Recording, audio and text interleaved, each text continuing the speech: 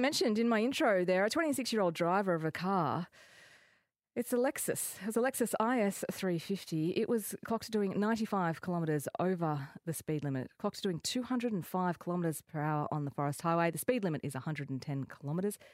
They were convicted of reckless driving, fined $2,000 and disqualified for driving for 6 months.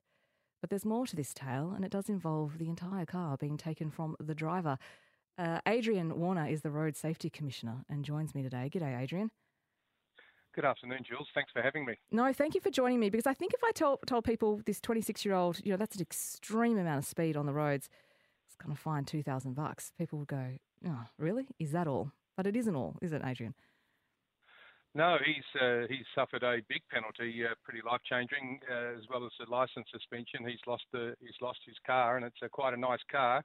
We'll be auctioning that vehicle, and the proceeds of that will be paid into our road safety fund and be used to, pay for road safety programs like, electric school zones, electronic school zone signs at children's crossings and the like. And so I mentioned, so it's an Lexus IS350. Now, I'm not an extreme rev head here, Adrian, so I did a quick search, but these cars vary from sort of 20,000 to 60,000. Do we know roughly where this car sort of sits in terms of the impact to this 26-year-old, what it really will cost them? Yeah, well, I don't know how much he paid for it, but he'll certainly be having to put his hand in his pocket for a new car soon.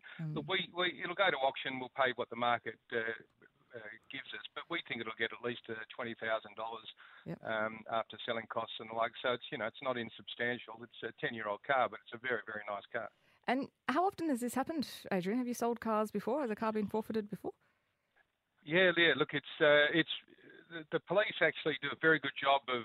They really focus on some of this extreme level hoon driving, and there are specific offences there. But the police have got the power to impound vehicles that they catch going 40, 45 kilometres or over, and they impound them for a month or so. But you do get them back.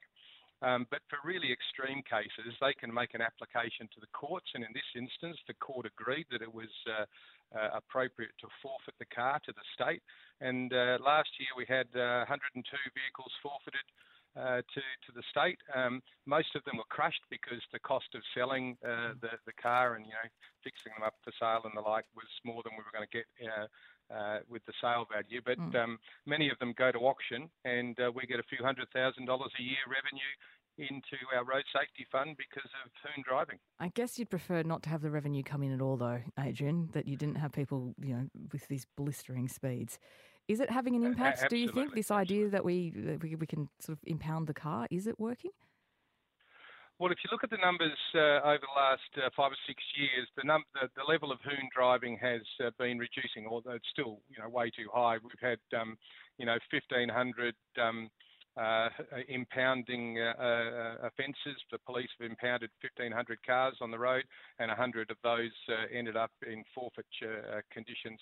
But a few years ago, that was 1,800. So it's coming down slowly. But as you say, I'd much prefer that the offences weren't occurring, and I didn't get that revenue coming into our fund. Yes, indeed. And so in terms of this auction, is it a particular platform that is being used? Like, if someone decides they want to just actually pay a bit of money to help here with road safety, is there a way that anyone can do it?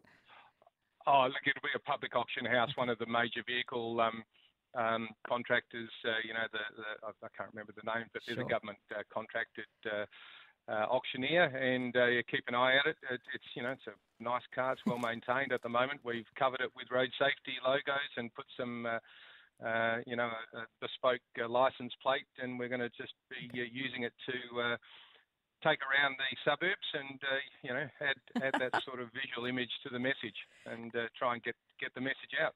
Speed is not the answer. Speed is not the answer, and we are coming up with it. It is a long weekend this weekend, the Australia Day long weekend.